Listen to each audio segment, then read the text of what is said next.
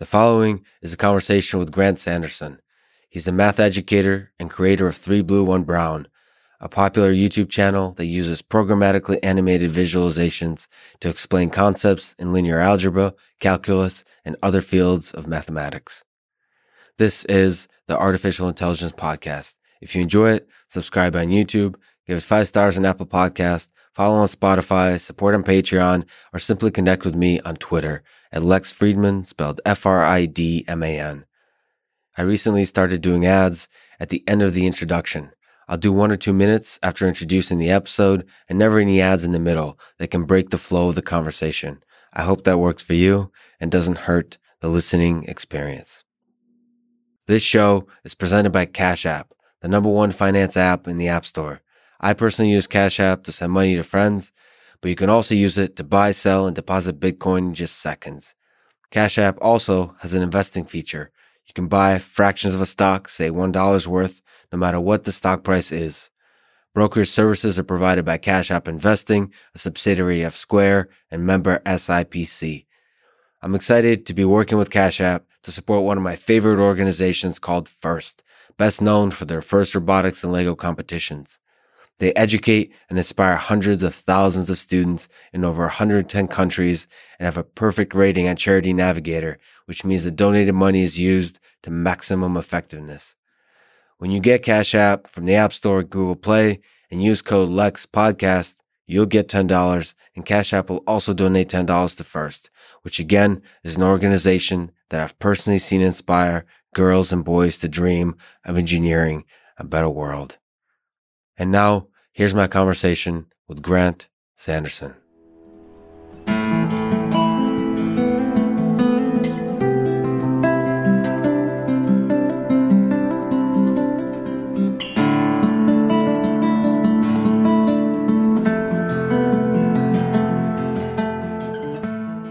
If there's intelligent life out there in the universe, do you think their mathematics is different than ours?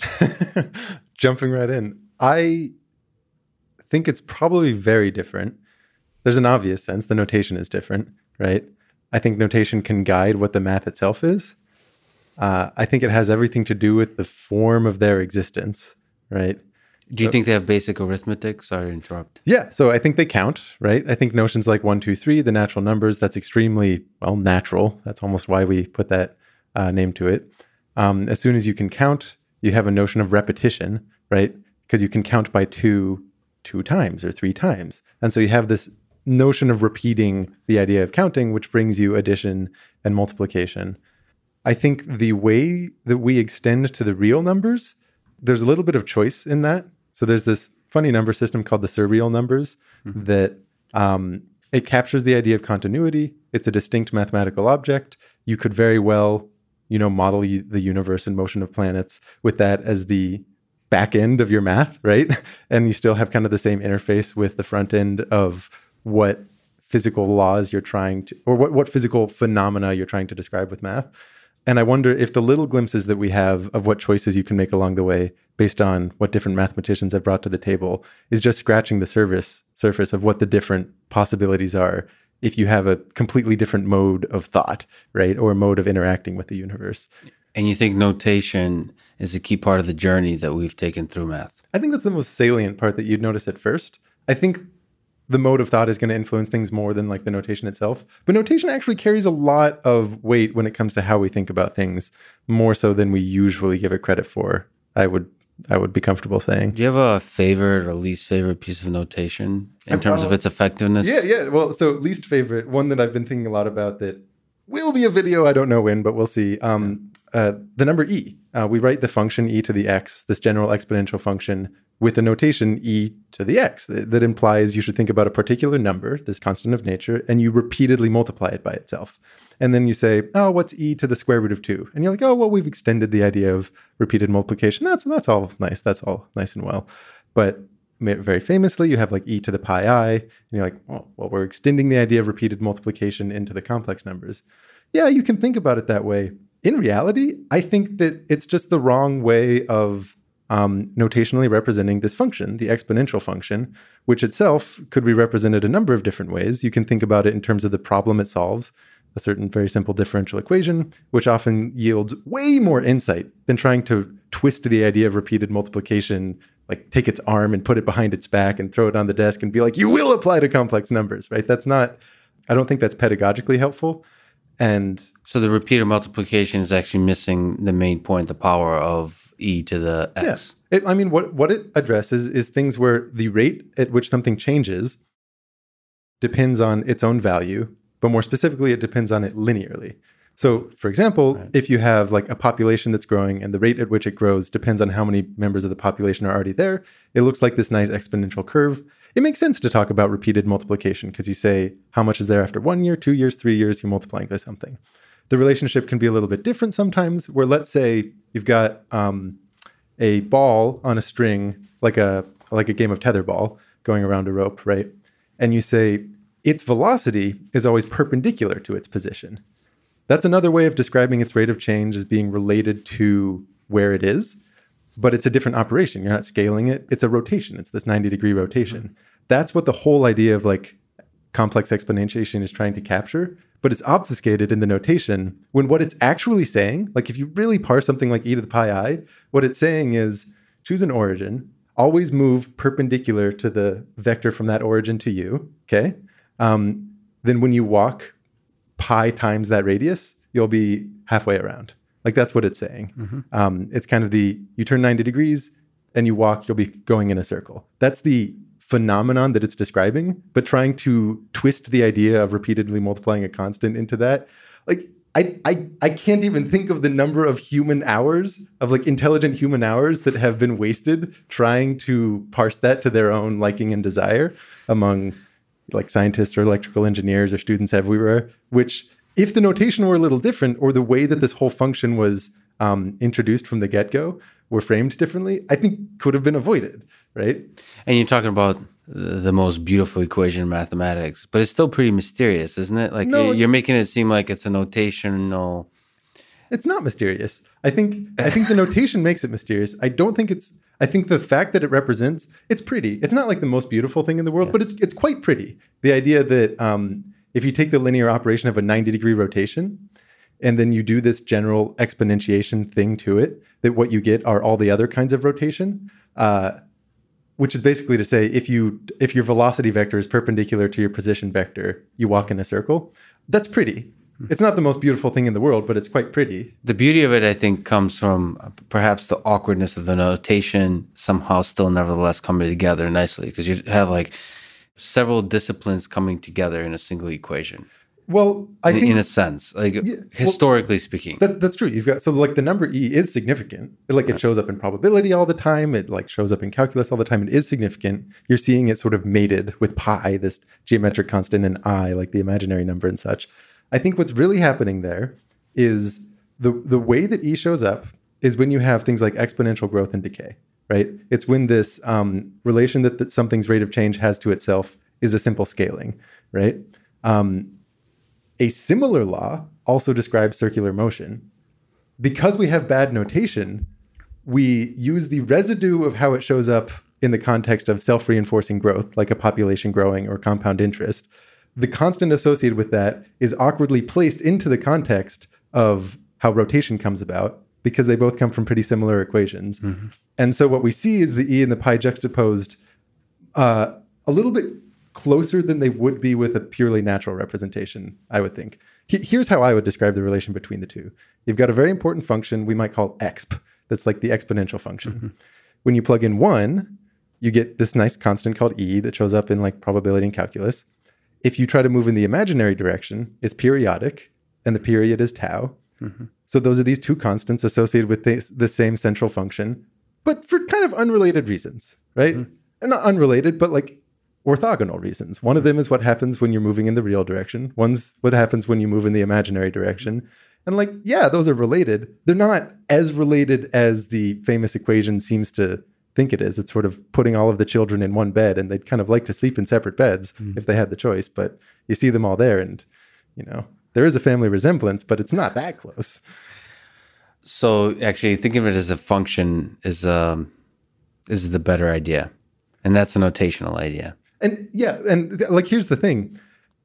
the constant E sort of stands as this numerical representative of calculus, right? Yeah. Calculus is the study of change. Mm-hmm. So at the very least, there's a little cognitive dissonance using a constant to represent the science of change. Never thought of it that way. Yeah. Right? Yeah. It makes sense why the notation came about that way. Yes. Because this is the first way that we saw it. In the context of things like population growth or compound interest, it is nicer to think about as repeated multiplication. That's definitely nicer. But it's more that that's the first application of what turned out to be a much more general function that maybe the intelligent life your initial question asked about would have come to recognize as being much more significant than this single use case, which lends itself to repeated multiplication notation. But let me jump back for a second to aliens and the nature of our universe. Okay. Do you think math is discovered or invented? So we're talking about the different kind of mathematics that could be developed by the alien species. The implied question is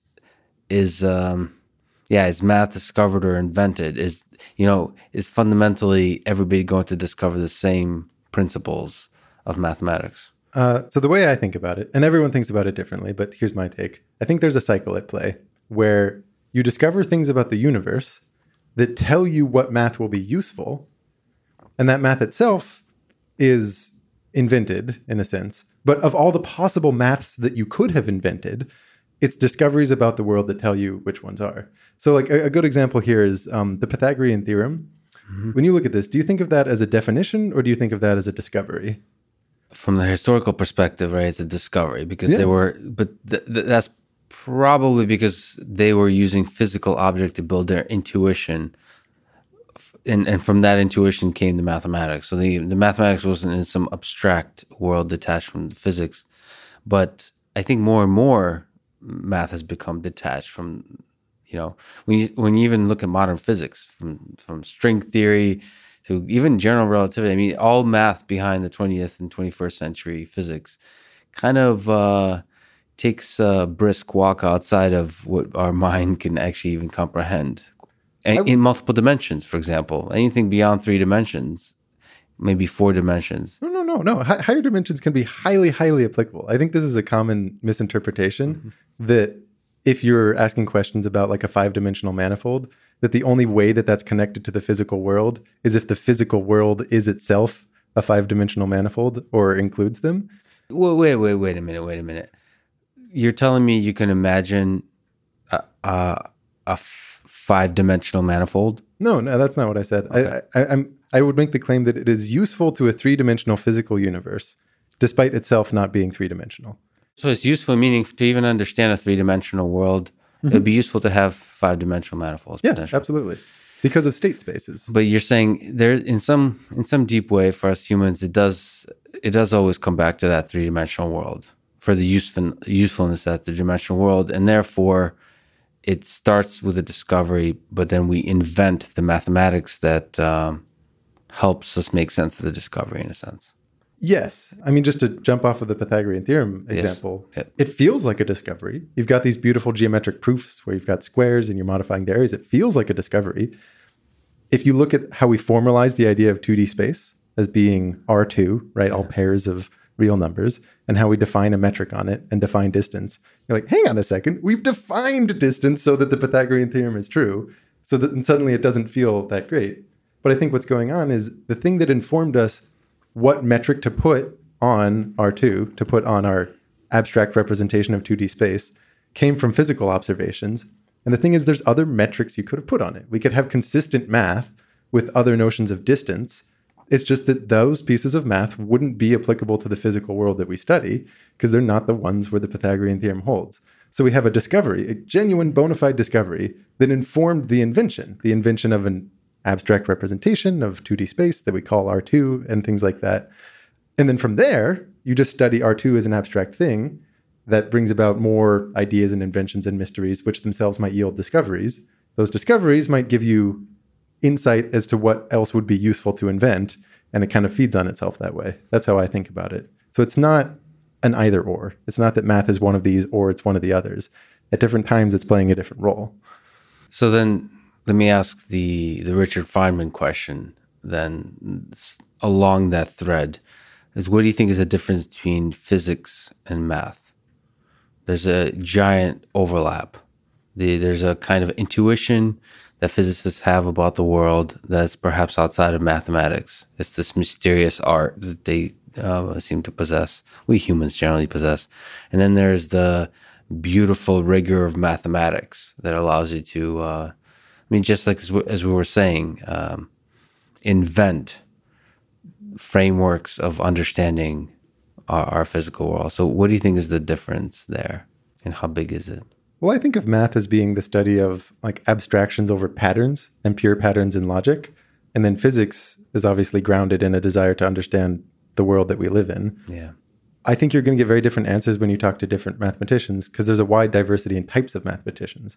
There are some who are motivated very much by pure puzzles. They might be turned on by things like combinatorics, and they just love the idea of building up a set of problem-solving tools applying to pure patterns, right? There are some who are very physically motivated, who try to invent new math or discover math in veins that they know will have applications to physics or sometimes computer science. And that's what drives them, right? Like chaos theory is a good example of something it's pure math. It's purely mathematical, a lot of the statements being made, but it's heavily motivated by specific applications to largely physics. And then you have a type of mathematician who just loves abstraction. They just love pulling into the more and more abstract things, the things that feel powerful. These are the ones that initially invented like topology and then later on get really into category theory and go on about like infinite categories and whatnot. These are the ones that love to have a system that can describe truths about as many things as possible, right? People from those three different veins of motivation into math are going to give you very different answers about what the relation at play here is. Because someone like Vladimir Arnold, who is this, he's written a lot of great books, many about like differential equations and such. He would say math is a branch of physics. That's how he would think about it. And of course he was studying like differential equations related things because that is the motivator behind the study of PDEs and things like that. But you'll have others who, like especially the category theorists, who aren't really thinking about physics necessarily. It's all about abstraction and the power of generality. And it's more of a happy coincidence that ends up being useful for understanding the world we live in. And then you can get into like, why is that the case? It's sort of surprising that which is about pure puzzles and abstraction also happens to describe the very fundamentals of quarks and everything else. So why do you think the fundamentals of quarks and the nature of reality is so compressible into clean, beautiful equations that are for the most part simple, relatively speaking, a lot simpler than they could be? So we mentioned somebody like Stephen Wolfram, who thinks that sort of there's incredibly simple rules underlying our reality, but it can create arbitrary complexity. But there is simple equations. I'm asking a million questions that nobody knows the answer to. Yeah, but I have no idea. Why is it simple? It could be the case that there's like a filtration at play. The only things that physicists find interesting are the ones that are simple enough they could describe it mathematically. Right. But as soon as it's a sufficiently complex system, like, that's outside the realm of physics. That's biology or whatever have you. And of course, that's true. Right. Maybe there's something where it's like, of course, there will always be some thing that is simple when you wash away the like non-important parts of whatever it is that you're studying. Just from like an information theory standpoint, there might be some like you get to the lowest information component of it. But I don't know. Maybe I'm just having a really hard time conceiving of what it would even mean for the fundamental laws to be like intrinsically complicated. Like some set of equations that you can't decouple from each other. Well, no, it could be that sort of we take for granted that the laws of physics, for example, are for the most part the same everywhere, or something like that, right? As opposed to the sort of an alternative could be that the rules under which the world operates is different everywhere.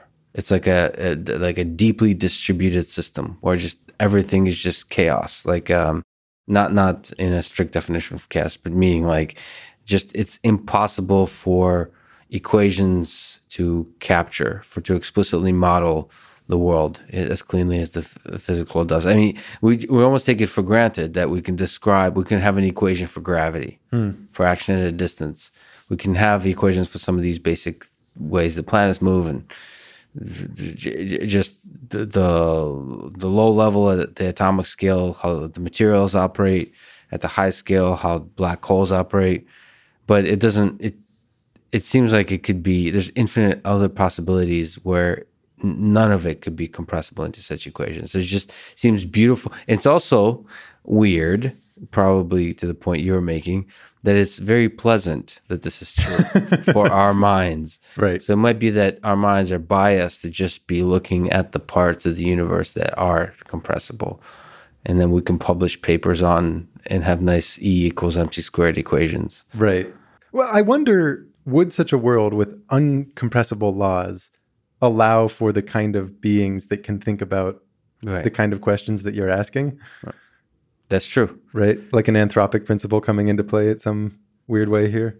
I don't know. Like, I don't know what I'm talking about at all. Or maybe the universe is actually not so compressible, but the way our brain, the way our brain evolved, we're only able to perceive the compressible parts. I mean, so this is the sort of Chomsky argument. We are just descendants of apes. We're like really limited biological systems. So it totally makes sense that we're really limited little computers, calculators, that are able to perceive certain kinds of things. And the actual world is much more complicated. Well, but we can do pretty awesome things, right? Like we can fly spaceships, and we have to have some connection of reality to be able to take our potentially oversimplified models of the world, but then actually twist the world to our will based on it. So we have certain reality checks that, like, physics isn't too far afield, simply based on what we can do. Yeah, the fact that we can fly is pretty good. It's great. Yeah, it's a pretty good proof of concept that the laws we're working with are working well. So I mentioned to the internet that I'm talking to you, and so the internet gave some questions. So I apologize for these, but do you think we're living in a simulation, that the universe is a computer, or the universe is a computation running on a computer? It's conceivable. What I don't buy is, you'll have the argument that, well, let's say that it was the case that you can have simulations, then the simulated world would itself eventually get to a point where it's running simulations. Yes. And then the second layer down would create a third layer down, and on and on and on. So probabilistically, you just throw a dart at one of those layers, we're probably in one of the simulated layers. Mm-hmm. I think if there's some sort of limitations on like the information processing of whatever the physical world is, like it quickly becomes the case that you have a limit to the layers that could exist there, because like the resources necessary to simulate a universe like ours clearly is a lot, just in terms of the number of bits at play. And so then you can ask, well, what's more plausible? That there's an unbounded capacity of information processing in whatever the like highest up level universe is, or that there's some bound to that capacity, which then limits like the number of levels available. How do you place some kind of probability distribution on like what the information capacity is? I have no idea. But I don't like people almost assume a certain uniform probability over all of those meta layers that could conceivably exist, when it's a little bit like a Pascal's wager on like, you're not giving a low enough prior to the mere existence of that infinite set of layers. Yeah, that's true. But it's also very difficult to contextualize the amount. So the amount of information processing power required to simulate like our universe seems like amazingly huge. But you can always raise 2 to the power of that. Yeah, exactly. Like numbers get big. And we're easily humbled by basically everything around us. So it's very difficult to kind of make sense of anything, actually, when you look up at the sky and look at the stars and the immensity of it all, to make sense of us, the smallness of us, the unlikeliness of everything that's on this earth coming to be. Then you could basically, anything could be, all laws of probability go out the window to me, because I guess because the amount of information under which we're operating is very low. We basically know nothing about the world around us, relatively speaking. Right. And so So when I think about the simulation hypothesis, I think it's just fun to think about it. But it's also, I think there is a thought experiment kind of interesting to think of the power of computation, where the limits of a Turing machine, sort of the limits of our current computers. When you start to think about artificial intelligence, how far can we get with computers? Mm-hmm. And that's kind of where the simulation hypothesis is useful to me as a thought experiment. Is the universe just a computer? Is it just a computation? Is all of this just a computation? And sort of the same kind of tools we apply to analyzing algorithms, can that be applied? If we scale further and further and further, will the arbitrary power of those systems start to create some interesting aspects that we see in our universe? Or is something fundamentally different needs to be created? Well, it's interesting that in our universe, it's not arbitrarily large, the power, that you can place limits on, for example, how many bits of information can be stored per unit area, right? Like all of the physical laws, you've got general relativity and like quantum coming together to give you a certain limit on how many bits you can store within a given range before it collapses into a black hole. Like the idea that there even exists such a limit is at the very least thought-provoking, when naively you might assume, oh, well, technology could always get better and better. We could get cleverer and cleverer, and you could just cram as much information as you want into like a small unit of space. That makes me think it's at least plausible that whatever the highest level of existence is doesn't admit too many simulations or ones that are at the scale of complexity that we're looking at. Obviously, it's just as conceivable that they do and that there are many, but I guess what I'm channeling is the surprise that I felt upon learning that fact, that that information is physical in this way. It's that there's a finiteness to it. Okay, let me just even go off on that from a mathematics perspective and a psychology perspective. How do you are you psychologically comfortable with the concept of infinity? I think so. Are you okay with it? I'm pretty okay, yeah. Are you okay? No, not really. It doesn't make any sense to me. I don't know. Like how many possible words do you think could exist that are just like strings of letters? So that's a sort of mathematical statement that's beautiful, and we use infinity in basically everything we do in science, math, and engineering. Yes. But you said exist. The question is, you said letters or words? I said words. Words. To bring words into existence, to me, you have to start like saying them or like writing them or like listing them. That's an instantiation. Okay. How many abstract words exist? Well, the idea of abstract. Yeah. The idea of abstract notions and ideas. I think we should be clear on terminology. I mean, you think about intelligence a lot, like artificial intelligence.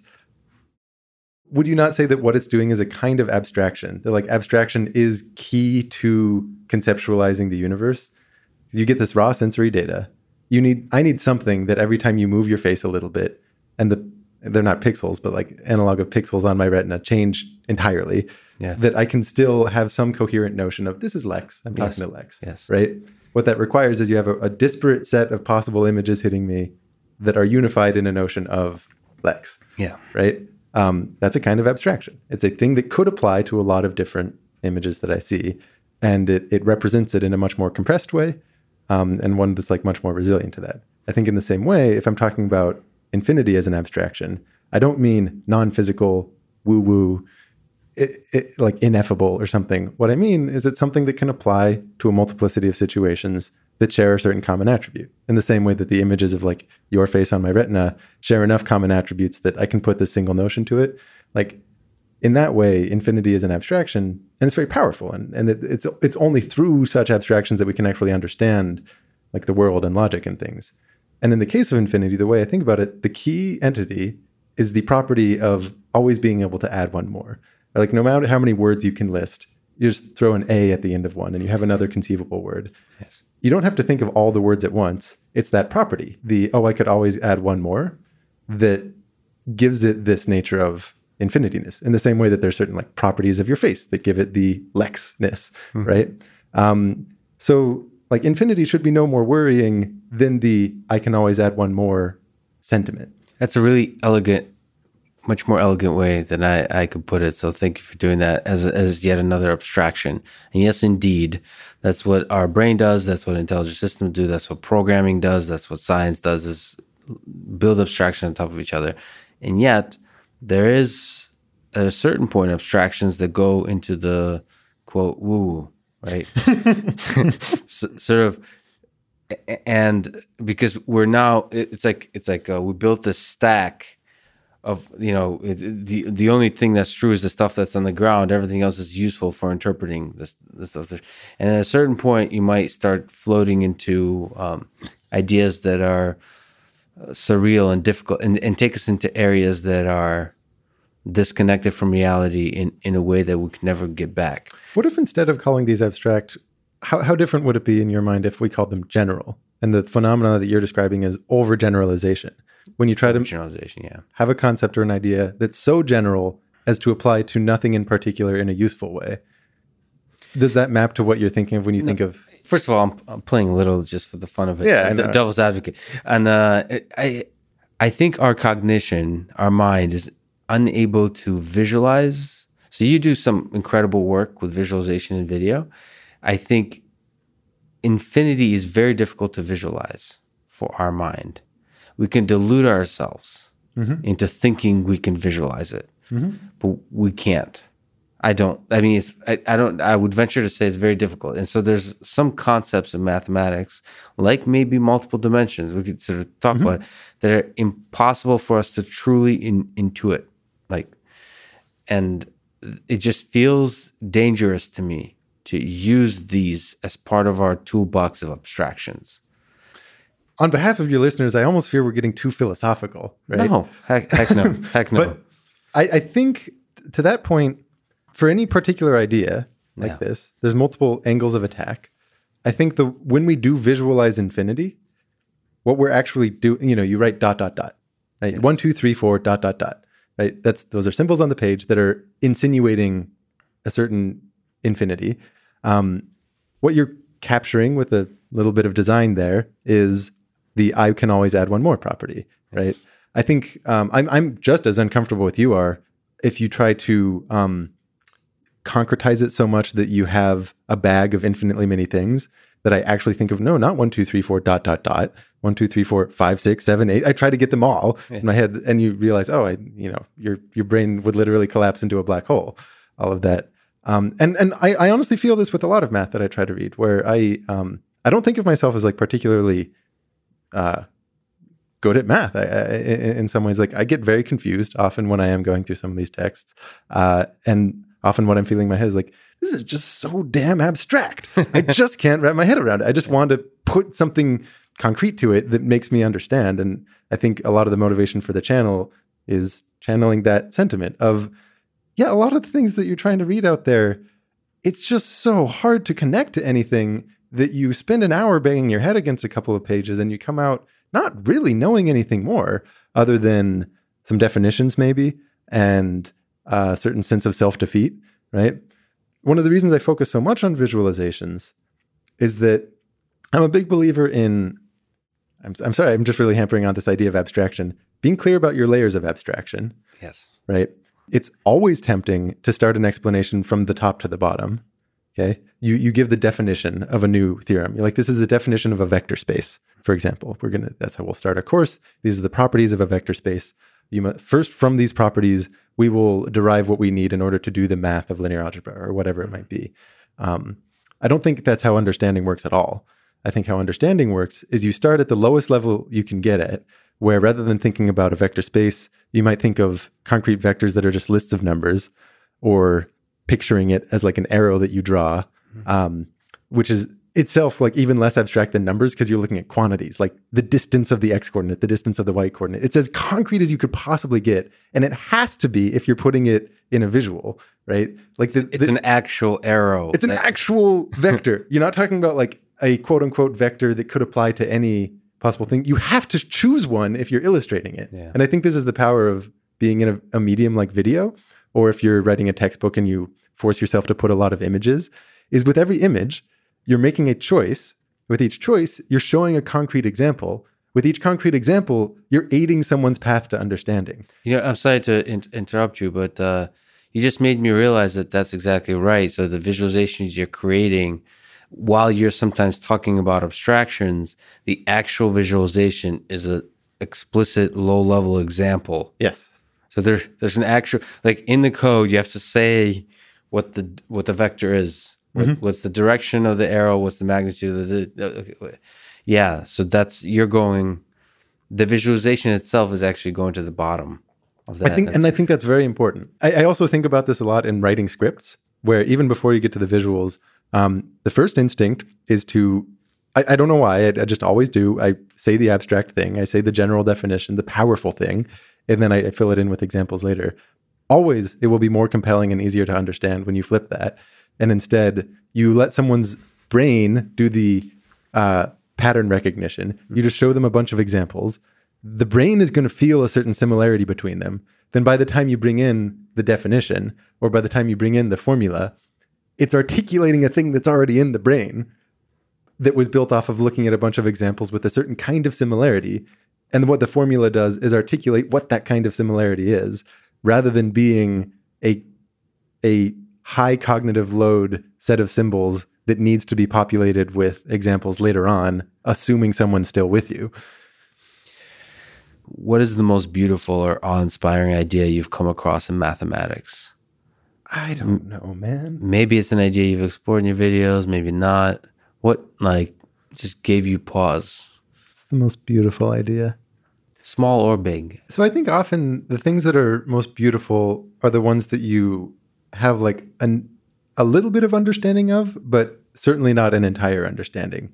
It's a little bit of that mystery that is what makes it beautiful. Almost the moment of the discovery for you personally, almost just that leap of the aha moment. So something that really caught my eye, I remember when I was little, there were these I think the series was called Wooden Books or something, these tiny little books that would have just a very short description of something on the left and then a picture on the right. I don't know who they're meant for, but maybe it's loosely children or something like that. But it can't just be children because of some of the things I was describing. On the last page of one of them, somewhere tiny in there was this little formula that on the left hand had a sum over all of the natural numbers.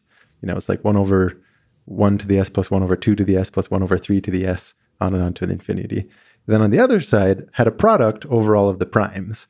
And it was a certain thing that had to do with all the primes. And like any good young math enthusiast, I'd probably been indoctrinated with how chaotic and confusing the primes are, which they are. And seeing this equation where on one side you have something that's as understandable as you could possibly get, the counting numbers. Yes. And on the other side is all the prime numbers. It was like this, whoa, they're related like this? There's a simple description that includes all the primes getting wrapped together like this. This is the Euler product for the zeta function, as I later found out. The equation itself essentially encodes the fundamental theorem of arithmetic, that every number can be expressed as a unique set of primes. Mm-hmm. To me, still, I certainly don't understand this equation or this function all that well. The more I learn about it, the prettier it is. The idea that you can, this is sort of what gets you representations of primes, not in terms of primes themselves, but in terms of another set of numbers that are the non-trivial zeros of the zeta function. And again, I'm very kind of in over my head in a lot of ways as I try to get to understand it. But the more I do, it always leaves enough mystery that it remains very beautiful to me. So whenever there's a little bit of mystery just outside of your understanding, and by the way, the process of learning more about it, how does that come about? Just your own thought, or are you reading? Reading, yeah. Or is the process of visualization itself revealing more to you?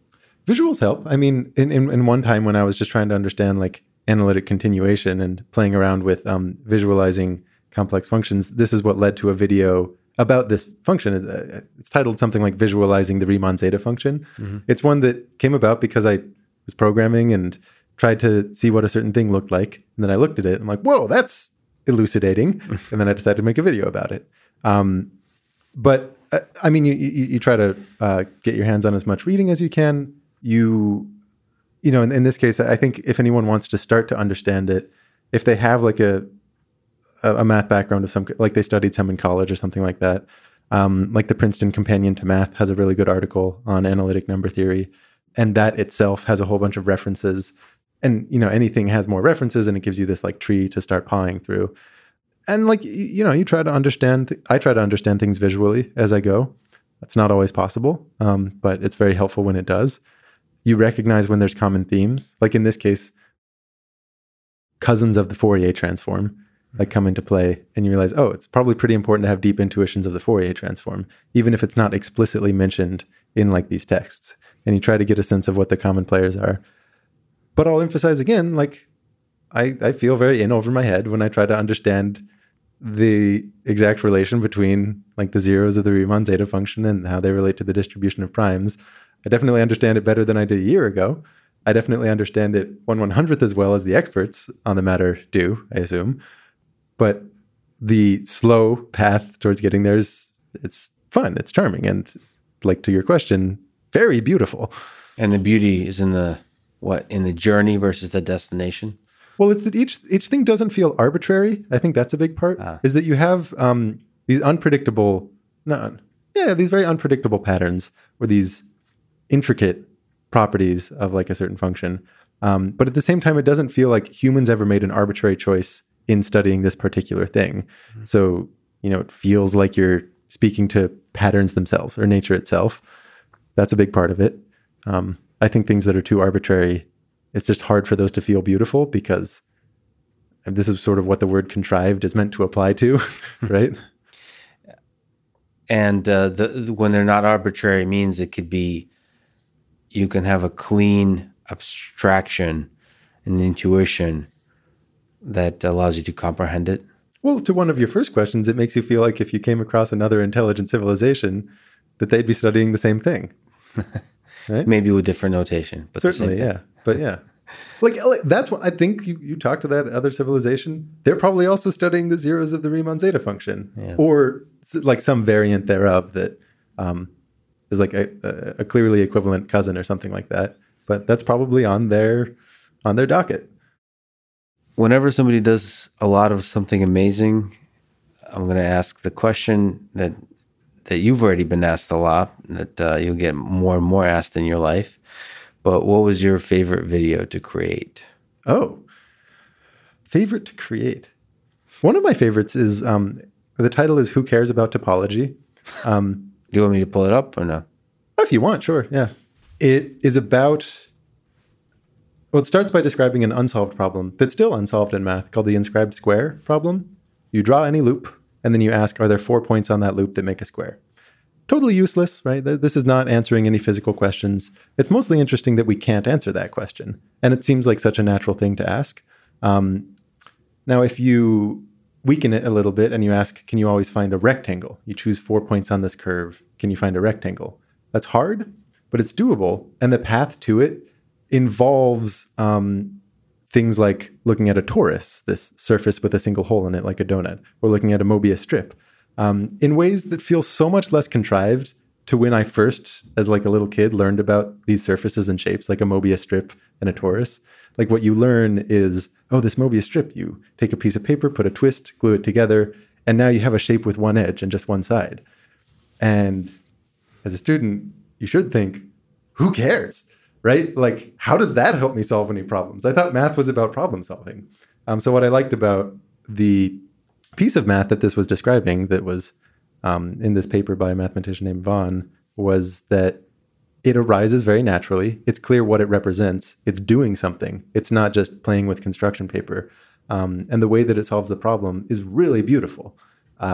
So kind of putting all of that down and concretizing it, right? Like I was talking about how when you have to put visuals to it, it demands that what's on screen is a very specific example of what you're describing. The construction here is very abstract in nature. You describe this very abstract kind of surface in 3D space. So then when I was finding myself, in this case, I wasn't programming. I was using Grapher that's like built into OS X for the 3D stuff. To draw that surface, you realize, oh man, the topology argument is very non-constructive. I have to make a lot of, you have to do a lot of extra work in order to make the surface show up. But then once you see it, it's quite pretty. And it's very satisfying to see a specific instance of it.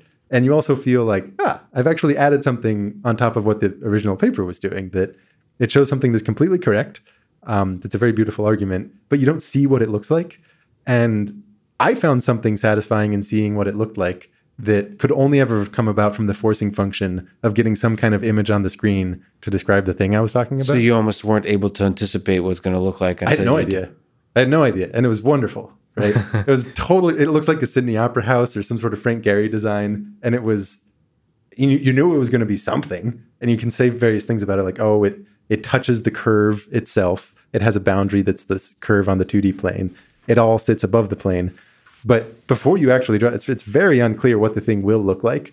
And to see it, it's just pleasing, right? So that was fun to make, very fun to share. I hope that it has elucidated for some people out there where these constructs of topology come from, that it's not arbitrary play with construction paper. So I think this is a good sort of example to talk a little bit about your process. So you have a list of ideas. Mm-hmm. So that's sort of the curse of having an active and brilliant mind, is I'm sure you have a list that's growing faster than you can utilize. Nail on the head. Absolutely. But there's some sorting procedure depending on mood and interest and so on. But okay, so you pick an idea, then you have to try to write a narrative arc. That's sort of, how do I elucidate, how do I make this idea beautiful and clear and explain it? And then there's a set of visualizations that will be attached to it. Sort of, you've talked about some of this before, but sort of writing the story, attaching the visualizations. Can you talk through interesting, painful, beautiful parts of that process? Well, the most painful is if you've chosen a topic that you do want to do, but then it's hard to think of, I guess, how to structure the script. This is sort of where I have been on one for like the last 2 or 3 months. And I think that ultimately the right resolution is just like set it aside and instead do some other things where the script comes more naturally. Because you sort of don't want to overwork a narrative. The more you've thought about it, the less you can empathize with the student who doesn't yet understand the thing you're trying to teach. Who is the judger in your head? Sort of the person, the creature, the essence that's saying this sucks or this is good. And you mentioned kind of the student you're thinking about. Can you? Who is that? What is that thing that's criticized? that says the perfectionist that says this thing sucks. You need to work on it for another 2-3 months. I don't know. I think it's my past self. I think that's the entity that I'm most trying to empathize with. Is like you take who I was, because that's kind of the only person I know. Like you don't really know anyone other than versions of yourself. So I start with the version of myself that I know who doesn't yet understand the thing, right? And then I just try to view it with fresh eyes, a particular visual or a particular script. Like, is this motivating? Does this make sense? Which has its downsides, because sometimes I find myself speaking to motivations that only myself would be interested in. I don't know, like I did this project on quaternions where what I really wanted was to understand, what are they doing in 4 dimensions? Can we see what they're doing in 4 dimensions, right? And I had a way of thinking about it that really answered the question in my head, that made me very satisfied in being able to think about concretely with a 3D visual, what are they doing to a 4D sphere? And so I'm like, great, this is exactly what my past self would have wanted, right? And I make a thing on it. And I'm sure it's what some other people wanted too. But in hindsight, I think most people who want to learn about quaternions are like robotics engineers or graphics programmers who want to understand how they're used to describe 3D rotations. And like their use case was actually a little bit different than my past self. And in that way, like I wouldn't actually recommend that video to people who are coming at it from that angle of wanting to know, hey, I'm a robotics programmer. Like, how do these quaternion things work to describe position in 3D space? I would say other great resources for that. If you ever find yourself wanting to say like, but hang on, in what sense are they acting in 4 dimensions? Then come back. But until then, it's a little different. Yeah, it's interesting because sort of you have incredible videos on neural networks, for example. And from my sort of perspective, because I looked at it's sort of my field, and I've also looked at the basic introduction of neural networks like a million times from different perspectives. And it made me realize that there's a lot of ways to present it. So you did an incredible job. I mean, sort of but you could also do it differently and also incredible. Like to create a beautiful presentation of a basic concept requires sort of creativity, requires genius, and so on. But you can take it from a bunch of different perspectives. And that video on neural networks made me realize that. And just as you're saying, you kind of have a certain mindset, a certain view, but if you take a different view from a physics perspective, from a neuroscience perspective, talking about neural networks, or from a robotics perspective, or from a pure learning theory perspective, statistics perspective. So you can create totally different videos, and you've done that with a few actually concepts where have taken different cuts, like at the Euler equation, right? You've taken different views of that. Yeah, I think I've made 3 videos on it, and I definitely will make at least one more. Right?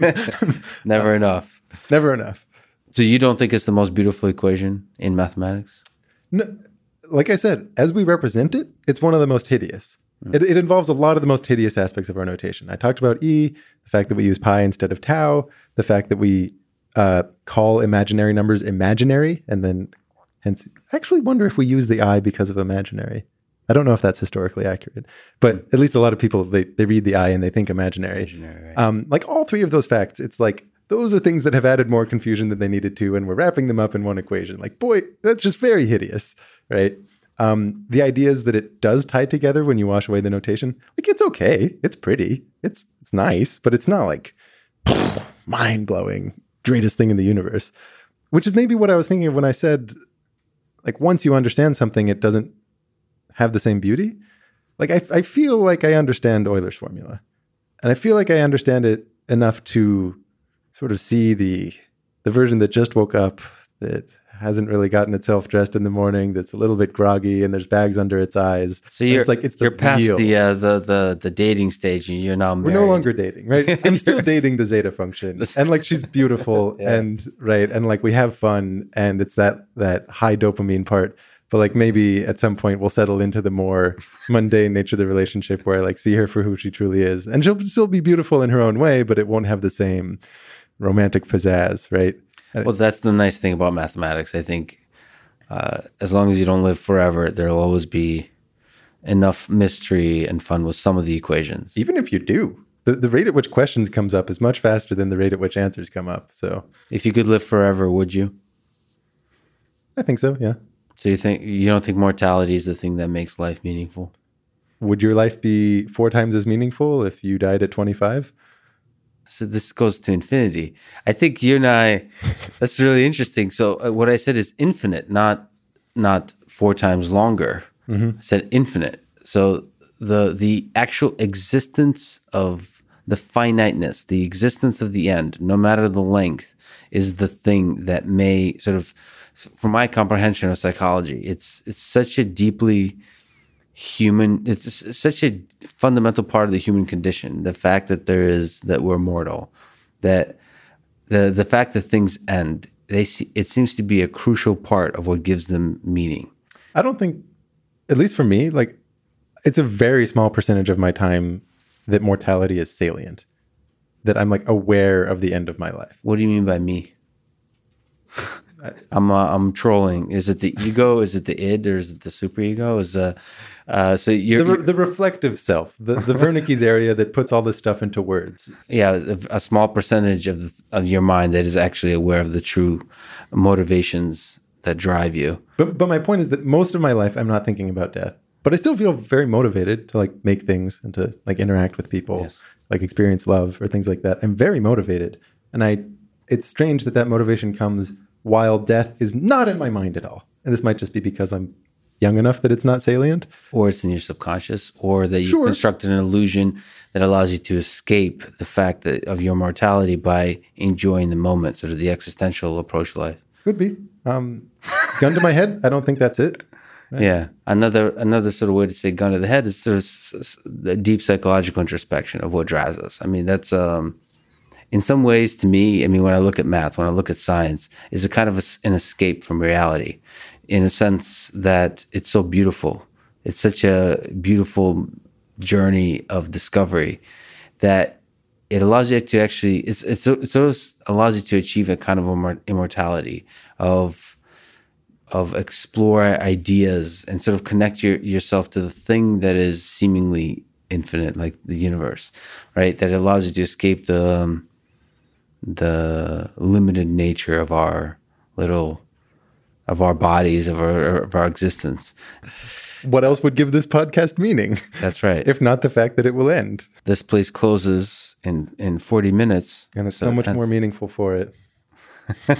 How much more I love this room because we'll be kicked out. So I understand, just because you're trolling me doesn't mean I'm wrong.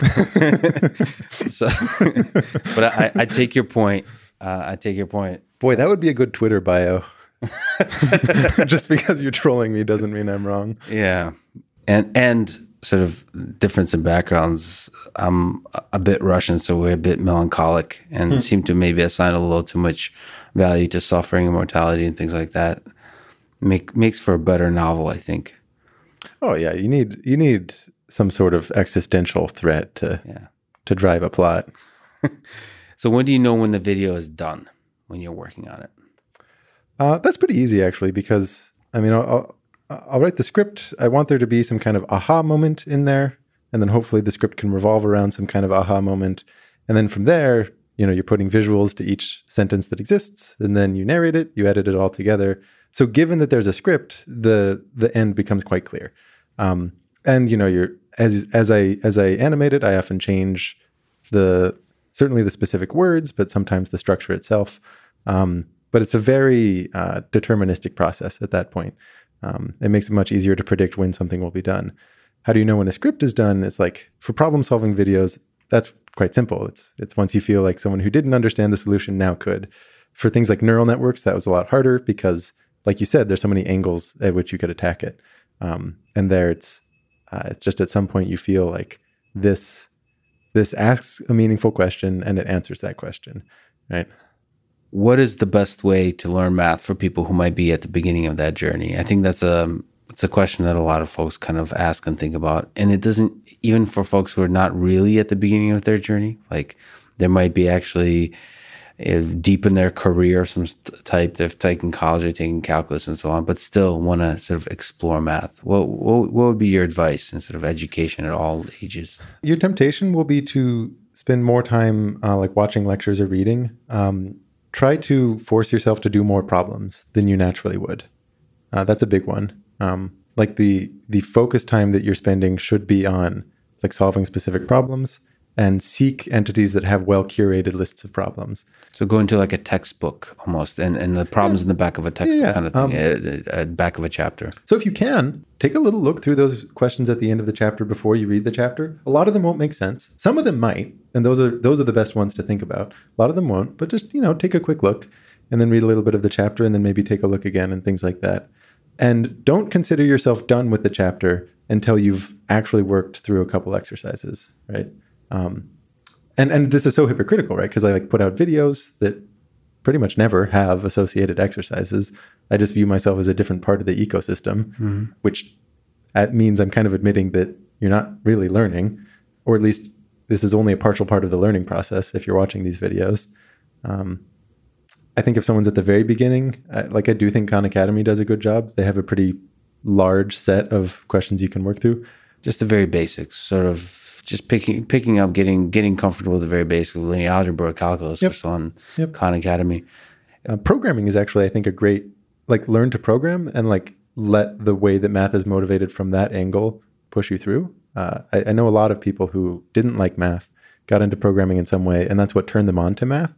Maybe I'm biased because I live in the Bay Area, so I'm more likely to run into someone who has that phenotype, but I am willing to speculate that is a more generalizable path.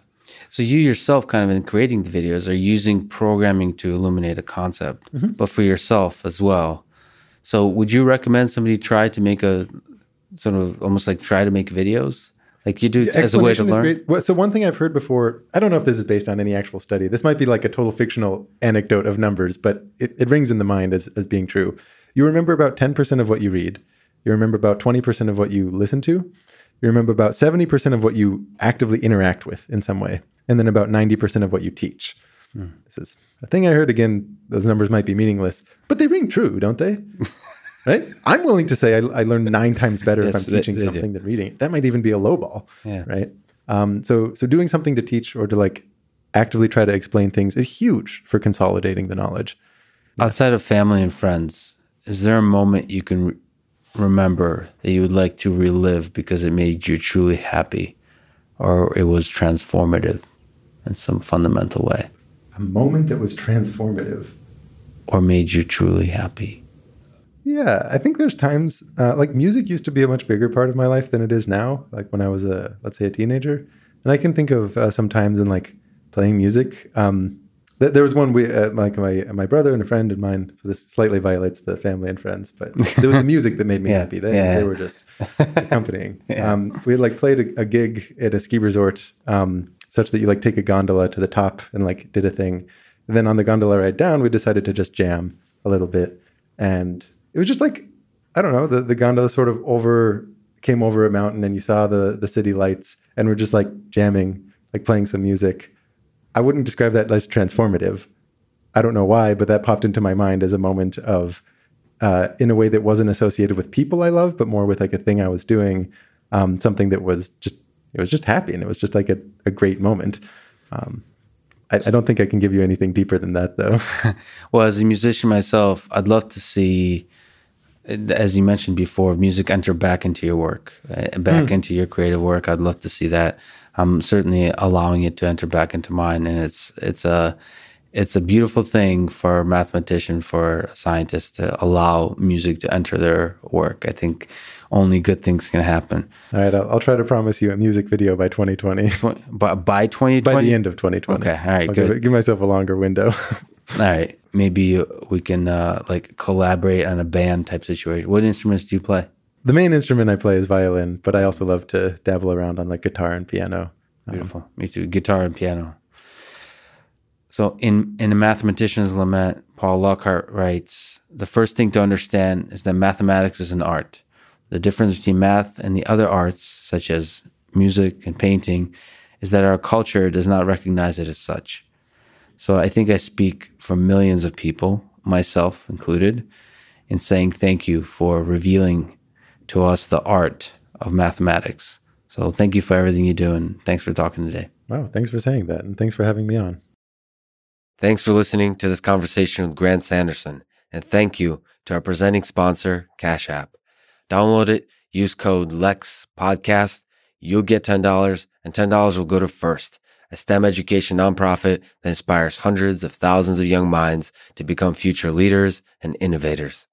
If you enjoy this podcast, subscribe on YouTube, give it 5 stars on Apple Podcasts, support it on Patreon, or connect with me on Twitter. And now, let me leave you with some words of wisdom from one of Grant's and my favorite people, Richard Feynman. Nobody ever figures out what this life is all about, and it doesn't matter. Explore the world. Nearly everything is really interesting if you go into it deeply enough. Thank you for listening, and hope to see you next time.